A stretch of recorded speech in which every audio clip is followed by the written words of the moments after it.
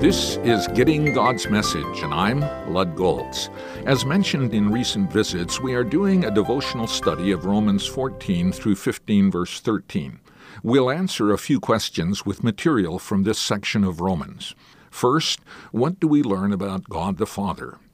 Paul points out in 15:6 that God is the Father of our Lord Jesus Christ. He adds in 14:17 that God has a kingdom that is not primarily concerned with physical needs, like eating and drinking. Rather, it's about spiritual issues, righteousness, peace, and joy. In 14:2, Paul points out God accepts every believer, whether they are weak or strong, new to the faith or old, weathered saints or innocent babes. Christians are a work of God, according to 14, verse 20.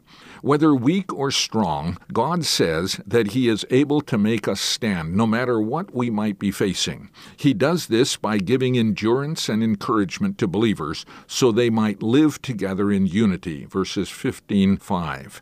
We need to remember there is coming a day when we, as those who belong to Him, will stand before the judgment seat of God to give an accounting of our lives. All of these works of God in our lives and circumstances are the result of God's mercy, Romans 15:9. Understanding and experiencing these workings of God in our lives engenders hope to get through our present circumstance and hope concerning our eternal destiny. God is the God of hope, according to 15:13. It's good to remember what Paul says about God the Father. Never forget He has done and given all that is necessary for us to live a full, responsible, and fruitful life.